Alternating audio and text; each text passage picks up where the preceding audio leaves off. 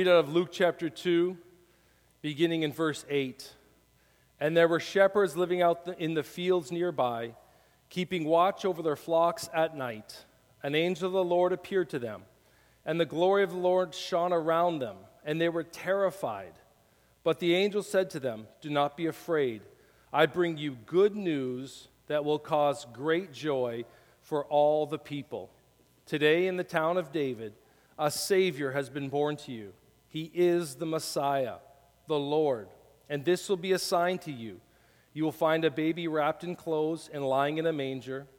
Suddenly, a great company of the heavenly host appeared, with the angel, praising God and saying, "Glory to God in the highest heaven, and on earth peace to those on whom his favor rests." This is God's word to us. And everybody said, amen. Go ahead and take your seat. So good to be here with you this morning and celebrate Advent. There's my two assistants are leaving me. Bye, boys. Such good little guys. So we began last Sunday, last Advent, and we dug into that story, that famous story when the angel Gabriel appears to Mary, and he has an announcement for Mary. And we said this, and I can say it like this. The Christmas story is almost like 3 acts of a play, if you allow me that description. And last Sunday we talked about Act 1. And we said in Act 1 it's this: love coming down to us. And that was a powerful thing. And love comes to us, and we talked about this last week, in the form of Jesus. And it seems so strange, actually, in some ways, that God sends his love to us in the form of a baby. But picture that, in the form of a helpless child, a little baby. And yet this is how God chooses to demonstrate his love for us. So love comes to us in Jesus. Last Sunday we talked about that. But then we also spoke about this. And I took a good amount of time on this last week. It takes humility to receive God's word. And we looked at that through the lens of Mary. You know, the angel Gabriel comes to Mary and he says, "Blessed are you." And she says, whoa. What kind of greeting is this? So are you talking to me? So there's something sort of hit Mary. And I said this: there was a humility in Mary in order to receive Christ. And the reason we require this humility is for this reason. And I hope you understand my point when I say this without me reteaching all of last Sunday. It requires humility to receive the gospel. Why? Because the gospel is offensive. That's what the Bible says. The gospel is offensive. Now, you say, well, why are we talking about that? Why are we talking about the gospel being offensive? Because in the gospel, it shows you and I our need for a Savior. In the gospel, the good news of what God has done through Jesus Christ on the cross. That's the gospel, what God has done for us. And in order to receive that, we have to receive something about ourselves. So the gospel is this double-edged sword. It's the truth of who we are, but it's the love of God revealed. That's the gospel. So the gospel reminds me continually, I need a Savior. I need help. I can't make it on my own. God is too righteous. God is too holy. God is too perfect. I can't get to heaven on my own merit. That's the essence of the gospel. But that's offensive, friends, to people who think they can get there on their own. Come on. So if you sit here today and you say, yeah, but if I was to pose this question, how do you get to heaven? Turn right and go straight. Well, there you go. But how do you get to heaven? So if we say, we get to heaven because I'm going to be a good person. I'm going to be a moral person. I'm going to be a good neighbor. I'm going to be a good father. I'm going to be a good son, those are all good things. Come on. I want to be a good husband. I want to be a good neighbor. I want to be a great pastor. But those aren't the reasons I'm going to heaven. So the gospel says this: we're in desperate need for a Savior. So how do you get to heaven? By recognizing you need a Savior. So this is what the gospel is: God sending his perfect Son down to us. So the reason we require humility is that gospel is offensive. It shows us our need for a Savior. And we need a Savior. And then here's what happens. God begins to reveal that to us. So as God draws us to himself, the Holy Spirit begins to do something that only he can do. He begins to reveal to our own hearts individually our need for a Savior. Say, man, I remember as a little kid thinking, I was just mean to my mom and dad. And something in me thinking, that's not right. I should probably listen to my mom and dad. And I remember clearly as a little kid having that thought. I remember now I grew up with 11 brothers and sisters, so you'll understand this. I remember thinking, I was really mean to my brother. Now you could probably argue he may have been mean to me first. No, he's not here to defend himself, so I got the stage. But you see, is that justification? No, that reminds me. Those little instances remind me, you know what? This isn't right. I remember as a little kid going to the corner store. And those were the days when you had penny candy. How many people remember penny candy? You take a penny to the store. This is true, children. You take a penny and you get a candy. But for some reason, I decided I didn't want to pay for that penny candy. So I looked around, and I remember I was so nervous. I looked around the store. I looked for where the guy was, who I knew all the time, talked to him all the time, the corner store. And I took the candy and I put it in my pocket. And I remember I went up to the counter to pay for some other candy, and I had the money to pay for the one in my pocket, which doesn't make any sense. And I remember thinking, he knows. He's going to call my mom. He's going to lay into me. And I remember I put everything on the counter, and he said to me, is that everything? As I think he knew I took that candy. And I said, yeah. He said, are you sure? I said, yeah. He says, okay. And he let me go. And I remember thinking to myself, I felt awful. So you know what I did? Here's how crazy we are. I went back to the store 5 minutes later to buy more penny candy and overpaid him. So I just thought, I got to pay for that one. But think about that. That's life. That, my friends, is humanity trying to earn their favor. That was me trying to right a wrong in my life that I committed. Friends, here's the reality. As you and I journey life, what do we realize? We have made mistakes. Come on, I don't have to say, put your hand up if you've made a mistake. We've made mistakes. We've journeyed a life. We have regrets. We have circumstances that we wish we never took part in. But the reality is, friends, this is why Christ came to the earth. Not to just be a baby in a manger. And I turn to the tree because we have manger scenes under the tree. Not here at Port Church we don't, for no other reason than we don't have one. But you know that little manger scene. See, if Christ Jesus is still just a baby under a manger, we miss the point of Christmas. That's not the essence of Christmas. The essence of Christmas is something even far greater, far deeper, far more personal than a baby in a manger under a tree. Here's my message today. The essence of Christmas is this: Christ in us. Come on, turn to somebody, say, Christ in us. Because this is the powerful. This is how we come into Act 2. So in Act 1, if Jesus came down, or if love came down to us, and here's the thing, if Jesus only came to us, now I want you to think about this. If Christ only came to the earth to be a moral standard for the rest of us to live up to, we're all doomed. I couldn't live up to it as a little kid.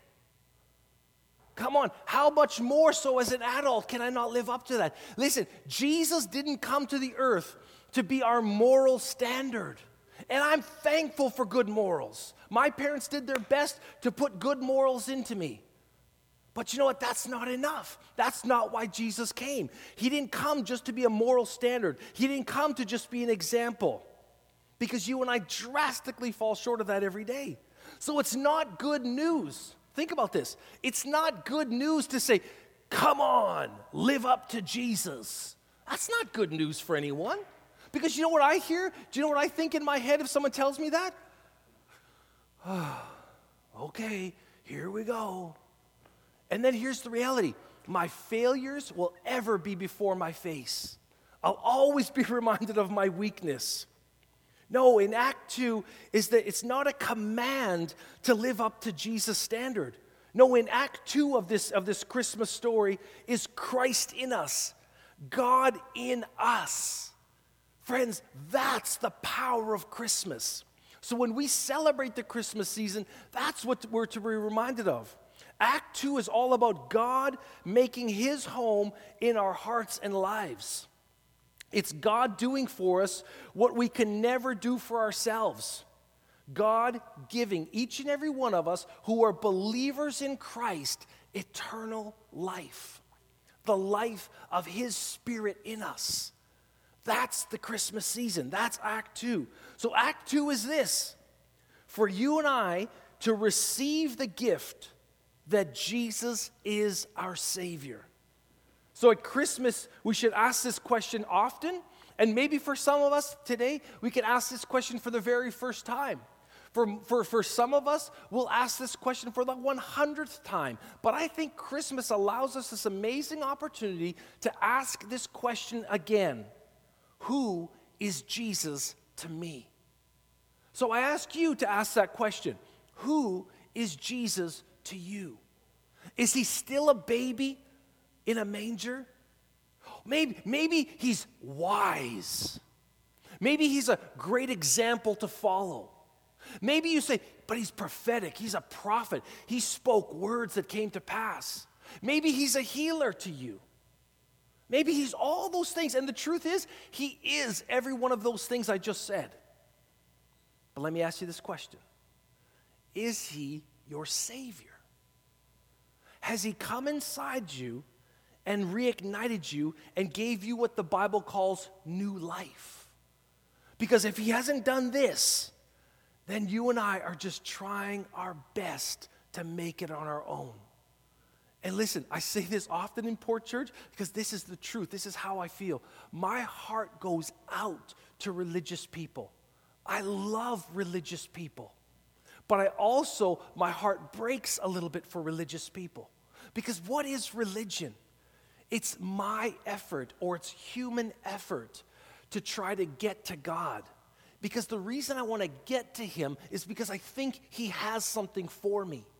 So religion says this: if you'll pray enough, if you'll be nice enough, if you'll think enough good thoughts, if you'll stop being so mean, if you'll pay for that penny candy that you stole, maybe God will see. And now maybe God will give you blessing. Friends, that's religion. And I say this respectfully. Every religion in the world operates under that premise. You do something to earn something from the God that you name or claim. You do something. That's not Christianity, friends. That's not the gospel. The gospel is this: God doing something for us. While we were yet sinners, Christ died for us. That's the gospel. God doing something for us that we could never do for ourselves. So Act 2 is to receive the gift that Jesus is. He is our Savior. He is our Lord. And have you asked the question, who is Jesus to you? If you have your Bibles, go to Luke chapter 2. That's my introduction. I only got a few more minutes. Luke chapter 2, verse 8. And I love the way this section of Luke chapter 2 in the Christmas story begins. It says, there were shepherds living out in the fields nearby, keeping watch over their flocks at night. I love the fact that God Almighty decides in his wisdom to let an angel appear to shepherds. Come on, not to kings, not to the prominent politicians, not to the wealthy, not to the rich, not to the moral, not to the religious superiors. No, to regular folks like you and I. I love that. Because even in that announcement that he shows up and announces this to shepherds, he's saying something to you and I. He's saying, just as you are, God is calling you. Just where you are right now, God is calling you. God isn't asking you to be famous. God isn't asking you to become more moral. God isn't asking you to become more successful. God isn't asking you to become a better husband or a better father before he encounters you. No. Right as you are, right now. I almost see it like this in my head, but I see things in a funny way sometimes. I almost see the shepherds just having a little coffee break. And all of a sudden they're just sort of chilling there, and the angel shows up. Could you imagine just having coffee and God shows up? Friends, that's an encouragement to you and I. In the everyday, mundane things of life, God can show up. That's where God shows up. But we sort of, in our mind, like to create these scenarios of how God shows up and when God shows up and where God shows up. Because if I just make this right, if the lighting's just right, if the tree looks just right, if the sound is just perfect, if I'm standing just right, if my projection is just right, then God can show up. No, God can show up while you're lying in your bed, rumbling yourself to get out of bed in the morning. God can show up while you're brushing your teeth at night. God can show up in a moment. That's the hope we have. That's the love we have from Him. And that's what that first verse in verse 8 says to us.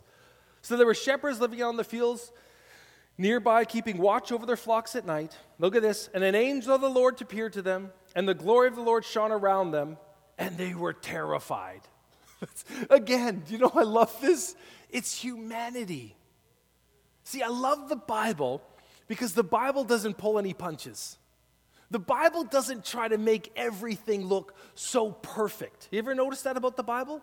The Bible just tells things as they are. The Bible just blatantly describes dysfunction. If you really want to dig into that, go read 1st and 2nd Corinthians. You'll see the dysfunction of the first church. And I love this. So it says they were terrified. Well, could you imagine this angel's interrupting their coffee break? This angel just shows up in the middle and just, boom, makes this big announcement. But the angels also were doing something powerful. They're introducing Act 2 for us. And they say this, what do they say? So what do the angels say?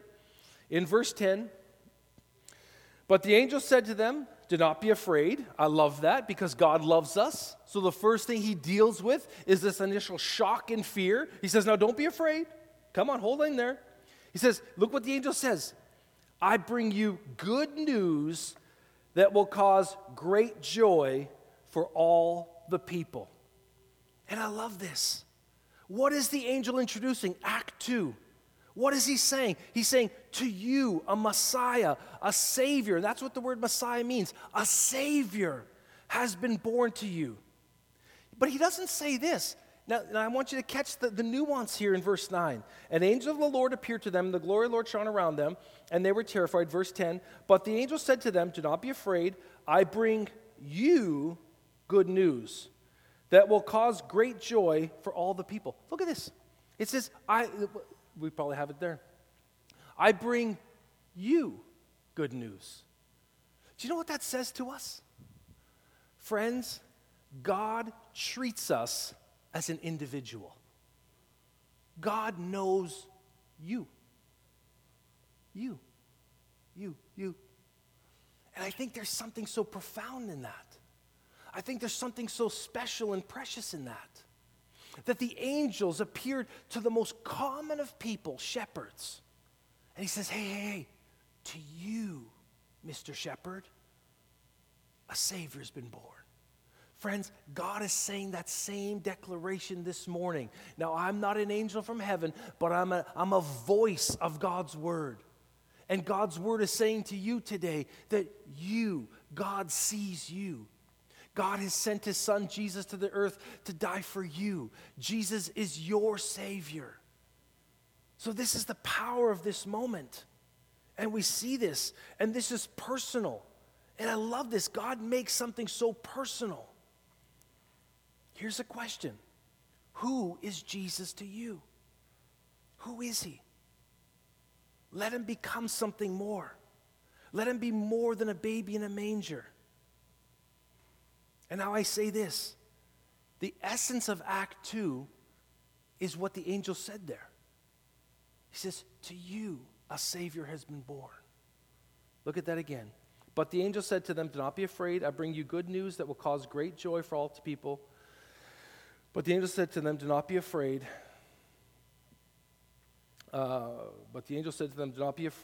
bring you good news that will cause great joy for all the people. Friends, you know what Christmas is? Do you know what Act 2 is? God giving us himself. God giving us this gift that is Jesus and does something in us that only God can do. That's Act 2. God in us. So when he is now our God and we have received this gift of who Jesus is, Christmas now becomes something more. Christmas becomes alive. So when you and I look at a manger scene, or we look at the star on a tree, or an angel on the tree, it says something different to us. Christmas comes alive in a different way when we realize, whoa. What was the reason God sent his son to the earth? Why was Jesus born as a baby? Friends, to give us life. Let's keep reading in verse 10. In verse 10 it says this, "But the angel said to them, 'Do not be afraid. I bring you good news that will cause great joy for all the people.'" Verse 11, "Today in the town of David a Savior has been born to you. He is the Messiah," which is the Savior, the Lord. "And this will be a sign to you. You will find a baby wrapped in clothes, lying in a manger." Verse 13, "Suddenly a great company of the heavenly host appeared with the angel, praising God and saying, 'Glory to God in the highest heaven, and on earth peace to those on whom his favor rests.'" Friends, Jesus is God's gift. Jesus is God's gift to us. That's Christmas. And every time, I want you to think about this at Christmas, every time you receive a present, every time you give a present to someone this Christmas, let it trigger your mind. Let it something tweak in your heart and mind, and let yourself be reminded that is God Almighty. That is God's plan, giving us this gift of Jesus. That's the beauty of Christmas. God's gift to us. Go with me to Isaiah 9, verses 6 and 7. Some classic verses that are Christmas verses, Isaiah 9, 6 and 7. It says, there we go. "For to us a child is born, to us a son is given." Now pause there. Look at this. Think about all the children who are born every day. There's lots and lots and lots and lots of children born every day. But look at this. It becomes more personal. He says, "But to us a son is given." So that's God Almighty foretelling the birth of Jesus, saying he's going to be born as a child. But you know what? I'm giving you my son. There's something special and something precious when someone gives you something. You know, it's a blessing. Can I say this? If someone has a baby, that's a blessing. And it's nice to go celebrate with them, encourage them, and thank God you're not going to be waking up with that baby at 3 a.m. But you know what? When it's your baby, it's something different. Come on, any parent, give me a little wave. When it's your baby, somehow there's the love, there's the patience to wake up at 3 a.m. So it's a personal thing. So in these two verses, "For to us a child is born, but to us a son is given." This is God giving us something. "And the government will be on his shoulders, and he will be called Wonderful Counselor, Mighty God, Everlasting Father, Prince of Peace." Think about those verses. I think you went back there. That's okay. But it goes from this impersonal to this personal. Go to John chapter 3, verses 16 and 17. It says, "For God so loved the world," and these are maybe some of the most classic Bible verses. If you're a football fan, you'll often see someone with a placard behind the goalposts, John 3:16. So here's very classic verses. And so Christmas, actually. "For God so loved the world that he gave his one and only Son." So that's Christmas. God giving Jesus to the earth, "that whoever believes in him shall not perish but have everlasting life." Leave that verse there. And I love where it says, "whoever believes in him." Friends, this message is for all people, all over the earth, no matter your race, no matter your religion, no matter your background, no matter your status, no matter your performance, no matter your moral superiority or moral depravity. Christ is for us. So if we believe, whoever believes in him, he believes in what? Jesus. Whoever believes in him shall not perish, but have eternal life. Verse 17. And I love this verse. It says, for God did not send his Son into the world to condemn the world. Do you know what religion does, friends? Religion ultimately condemns us. Even our own religion condemns us. So if you say, yeah, this is good, Pastor Randy, I like this, but you know what? I really want to hold on to earning my way to heaven. Do you know what the truth is, friends? That will fail you. Your own religion condemns you. And I think that's why I said earlier, I love religious people. But my heart goes out to them because their religion cannot save them. All religion does is keep you climbing a spiritual ladder. And then, you know, on the 85th step, someone puts some grease and you slide back down to square one. But the real moral ones, the real strong ones, they get back up. That's not the gift that Christ offers. Christ offers that whosoever will believe in him, God will give you eternal life. Look, for God did not send his Son into the world to condemn the world. Jesus didn't come as a baby to condemn us. He didn't come because in order to condemn us, he would have to say, you're not living up to the standard. We know that already. It says, God did not send his Son into the world to condemn the world, but to save the world through him. Friends, that's the power of the gospel, that God did something for us through Jesus. Act 2 is this: take Jesus out of the manger and let him become your Lord and Savior. And when he comes in here, God does something that only God can do. See, listen, the truth is, I can't give you eternal life. Do you know why? It's not mine to give. But the Bible says faith comes by hearing. Hearing by the word of God. So when we talk about what Christ has done, when we look at the scriptures, here's what happens. Faith rises in your heart. And you say, could God actually love me? Could God actually accept me just as I am? And the answer is yes. Let's go to verse 14 in Luke chapter 2, verse 13. And we're going to end with this. Suddenly a great company of the heavenly host appeared with the angel, praising God and saying, glory to God in the highest heaven, and on earth peace to those on whom his favor rests. Friends, I end with this. Do you have peace with God? Are you at peace with God? Because that's a deep internal question and an inside question that every one of us have to ask. Do you have peace with God? And the biblical answer is this. The only way to answer this question is to say it this way. Have you received God's gift, which is Jesus Christ, his Son? Jesus is Savior, Messiah, Lord. Do you have peace with God? Have you received his Son? The only way to have peace with God, now listen this, is to have the peace of God. Friends, here's what God offers us this morning. Here's what Christmas is to remind us of. Not Santa Claus, not all the food you're going to eat, not all the decorations, not all the lights.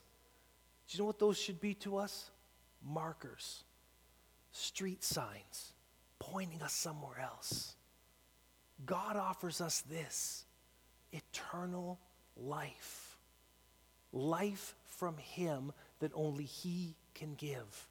That's the gift that God offers us. And he says that gift is my Son. But friends, take him out of the manger. Let him do something in you that only he can do. Act 2 is all about that. God doing something in us. Go back to John 3:16. I'm going to close with that. It says this, for God so loved the world. You know, love is a powerful word. And you know, our general theme this Christmas season is love came down. But you know, God knows something about love. And you and I know something about love. God knows this about love. love will change people. You and I have experienced touches of this in our life. Love will change us.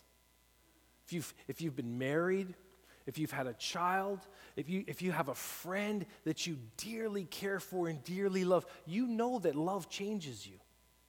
Love causes us to respond and act in a different way. And here's what love is. To be loved by God, friends, is this: to be fully known by God. Now let me say this, that could be scary. There's an element of like, does God really know who I am? Does God really know what goes on up here? He does. But this is love. This is love. This is why we all long for love. Because love is this: to be fully known, yet fully accepted just as you are. Friends, that is love. If you really want to love someone, if you really want to be loved, there's only one way: to be fully known and fully accepted. Let me tell you something, and it's not a big prophetic thought here. God knows everything. Come on. So he fully knows us just as we are, yet he accepts us. That's profound. A holy, awesome, perfect God accepts me just as I am and says, here's the gift. Here's my son, Randy. Don't try to fix yourself. No, come to me as you are. Look, for God so loved the world, he gave his son. He didn't say, world, clean yourself up. World, fix yourself first. He said, come just as you are. I know you're a mess. Friends, that's the gift. This is why I said the gospel can be offensive. Because if you think you don't have to fix yourself up, then this doesn't mean anything to you. Because you say, I'm good. I fixed myself up. I cleaned myself up. I used to be like that. Now I'm a little bit better. Awesome, good on you, but that's not good enough. Amen? This is God's gift to us, his son. But God knows something. Love changes us. So it's not enough to say, look, I'm accepted by God. The pastor said I'm accepted by God. Yep. And here's what's going to happen. When you receive that love from God, it'll begin to change you. Come on, you begin to think different. You begin to act different. Your desires will change. Why? Because love changes us. Love gives us strength to do certain things. Love gives us strength to serve one another. Love gives us strength to care for one another. Why do you have love? If you have love for your family, why can you do certain things? Because love empowers you. This is what God knows. God knows if I can get people to receive my love will change them. Friends, that's powerful and that's profound. That's what God offers us this Christmas. Love that changes everything. Your life will never be the same when you encounter God's love. It cannot be. Because now you are given something so profound, so different, it changes the course of your life. That's the love of God. Christmas is not about Jesus in a manger. And I love a manger scene, I really do. I appreciate manger scenes. I'm not beating up on manger scenes. But that's not the essence. The essence is, I have something for you that will be in you and remake you. That's Christmas. So Act 2 ends with us knowing we are loved by God. And he makes his home in us. Come on, bow your head, close your eyes, let's pray. Father, we ask you today to reveal your love to us. For those of us who know your love, Lord, we ask this. May it be fresh. May we be reminded. May we be reignited in that love and by that love. And Lord, maybe there's some of us here this morning who have yet to receive that love. And what I've been talking about this morning, something is tweaked inside of them. Something has been drawn. Holy Spirit, I say this, do your work. Have your way. May your kingdom come. May your will be done. In Jesus' name we pray. And everybody said, amen. Stand your feet with me if you can.